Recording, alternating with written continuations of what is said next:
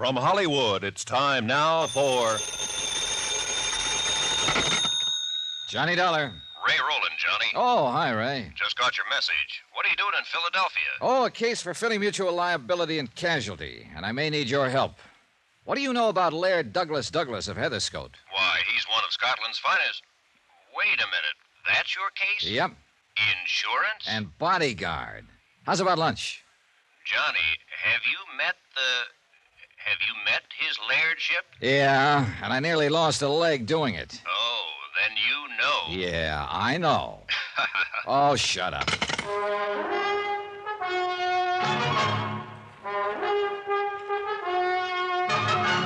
Tonight, and every weekday night, Bob Bailey in the transcribed adventures of the man with the action-packed expense account, America's fabulous freelance insurance investigator. Yours truly, Johnny Dollar.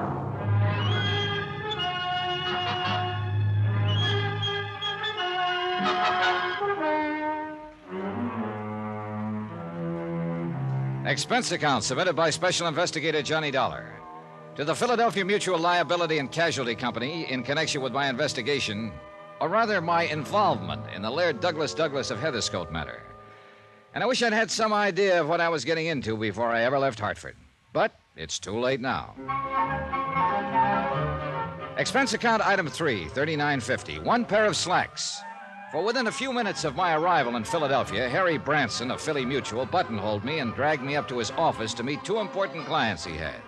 First was Mrs. Peter Malcolm Kelly Van Pyton. Oh, you wonderful, wonderful man. I am so glad that you've agreed to take on this assignment. Laird Douglas means everything to me, and I have the utmost confidence in you. I'm sure Laird Douglas will, too. And then came, well, Mrs. Van Pyton made the introduction.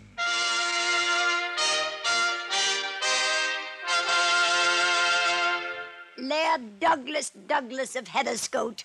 This is Mr. Johnny Dollar. Huh? Oh, no. Holy jumping... Douglas! Oh, no, you mustn't do that. Oh, my. Douglas, Oh, dear, good heavens. Get on your own chair, Douglas, Harry. This no, one's no. taken. Sorry, John, sorry.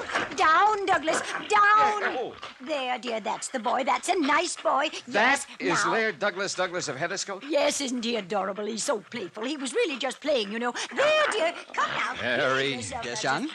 This is the client you called me all the way down from Hartford to see? Yes, John, yes. $7.50 a week, practically unlimited expense account. Oh, dear, just look at your trousers, Mr. Dollar. I don't need to, thanks. I can feel the draft. But you'll need new ones. Here. And I insist you let me pay for them. Down, Douglas, down. Here, Mr. Dollar. Will $100 be enough? Gee. No, here, 150. I can see those were very, very nice. Well, You see what I mean, John? Here, please, now I insist you take it. And if it isn't No, enough... no, thanks. That's plenty. But now, Harry, you listen to me. John, I know what you're going to say, but as I explained to you on the way up You here to my explained office... plenty, but not nearly enough. But I tried. I really tried. I think you Boys. and I had better have a quiet little talk, Harry, and the sooner the better. Oh, boys, please, can't you do that another time? Please come down from those chairs so Mr. Dollar can meet Douglas and we can make all the arrangements. Please? Mrs. Van Pyton, that's precisely what I want to talk about. You really look very funny up there. And see, Douglas does want so much to be friends with you. Yeah, you sure it isn't a piece of my leg he wants? Oh, no, of course not. Here, Mr. Dollar, just give him one of these biscuits. I have them specially baked for him, and he'll be your friend for life. Really? Huh? Here, now just come down and hand it to him. Well- He'll love you. It's true, John, I know. Yeah? Then what are you doing up on that chair? I forgot, that's all. Nice, Douglas. Please, Mr. Dollar. Well, all I hope is he doesn't forget. That's right. Just hand it to And then him. he knows which is biscuit and which is my hand. Here, boy. Here, boy. Now, take it easy, take it easy. There, you see. Now he's your friend. Well. Isn't that sweet? Yeah, it sure is. Well, I'd better get back to my hotel and change, and Harry, I'll call you. Oh, but we haven't made the definite arrangements yet. And I want you staying out at our place in Germantown, the Maples. It's a lovely little place, Mr. Dollar. Well, much as I hate to say it, I'm not quite sure about taking Oh, this I case. know. The money. Well, don't you worry about it. Not at all, not one bit. If you'd rather have $1,000 a week, that's what we'll make it. And I do wish Mrs. you'd let Van me Pyton. do more about these poor trousers. I know. Why don't you go straight over to Wanamaker's men's store and have them tailor you a whole suit? Wouldn't that be nice? You'd look lovely. You've already given me more than enough to buy a suit. That. Now just forget it. Now you have them make you anything you want and just charge it to me. Oh, and look! Douglas dear is licking your hand. I knew he'd like you.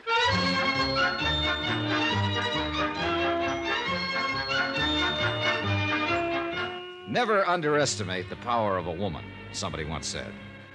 Or maybe they should have said never underestimate the power of a fast buck or $1,000. Anyhow, Mrs. Peter Malcolm Kelly Van Pyton had set her heart on my handling this whole affair, and she simply wasn't to be denied. Couple that with a chance to pick up enough loot in a few days to, well, what would you do? And the darn mutt did take a liking to me. So, with Laird Douglas in my lap... Oh, he's a Scotty, by the way. Scottish Terrier, Mr. Dollar, if you'll pardon my correcting you. Sorry. And it's all because of the show at Ballakinwyd on Friday. Ballaware? Ballacinwyd, John. Yes, Ballakinwyd. Laird Douglas simply must win. Not only best of class, but best of show. And he will... if somebody doesn't interfere. Oh, you think somebody might do something to Douglas here? I'm sure of it, because it's been tried before. You mean poison him or something like that? Worse. Oh? Dope. Poison would let him die a hero, a martyr. But drugs would keep him from winning the show. Oh, well, what makes you suspect somebody might try it? As I said, it's been tried before. Huh? Last year and again a few days ago.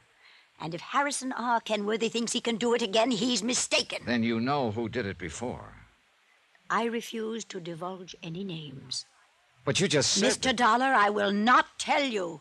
All I ask is that you watch over Laird Douglas until he has won the show.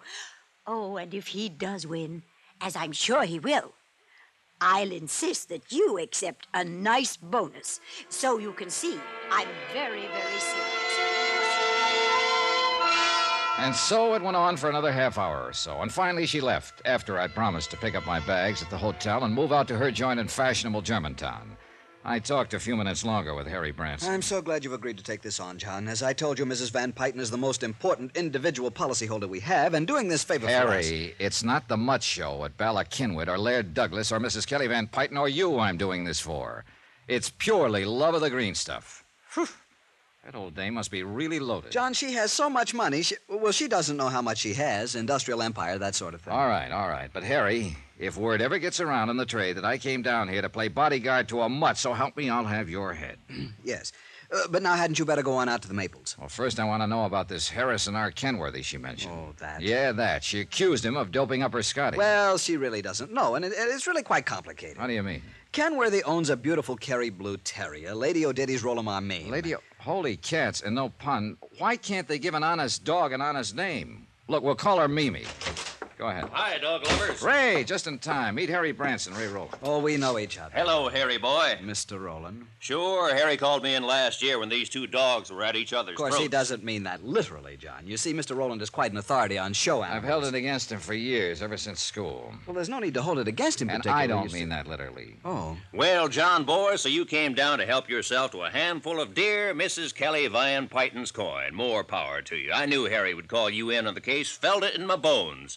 And, brother, you may be in deeper than you think. Oh, what's that supposed to mean, Ray? Has Harry told you about the villain of the piece, Harrison R. Kenworthy? I was just starting to when you so rudely... Yeah, well, Johnny, the whole setup is a riot, but just remember one thing. Yeah? A lot of people have been killed in riots.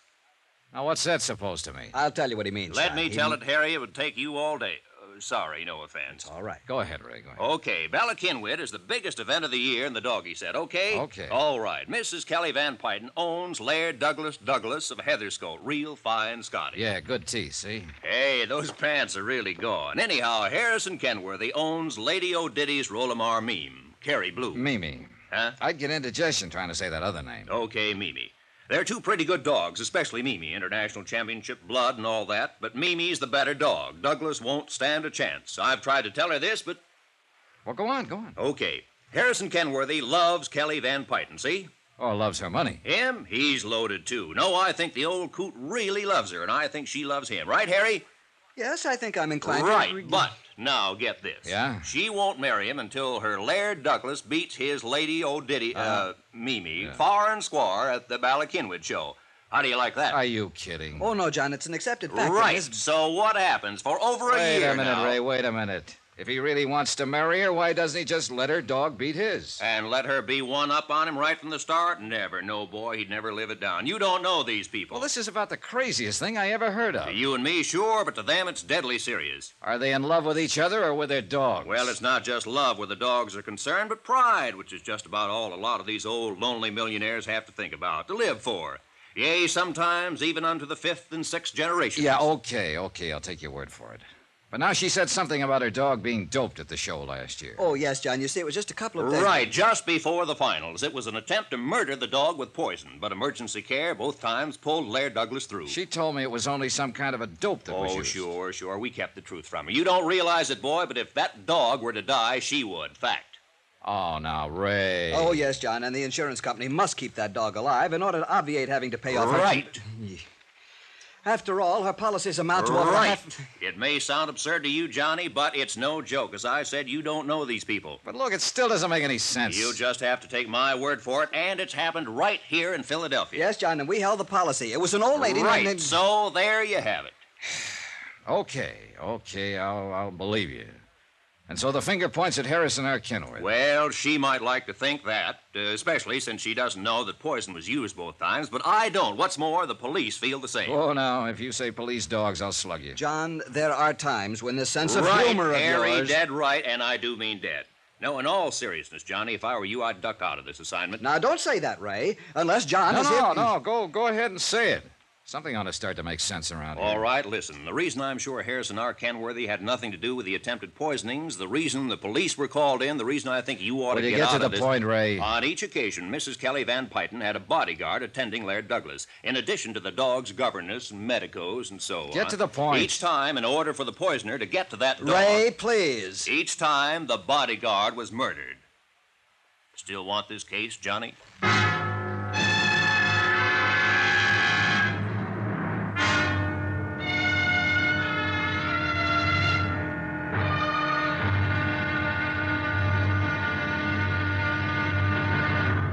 Now, here's our star to tell you about tomorrow's intriguing episode of this week's story. Tomorrow, well, the joke's no longer a joke. Especially when a killer trains his sights on me. Join us, won't you? Yours truly, Johnny Dollar.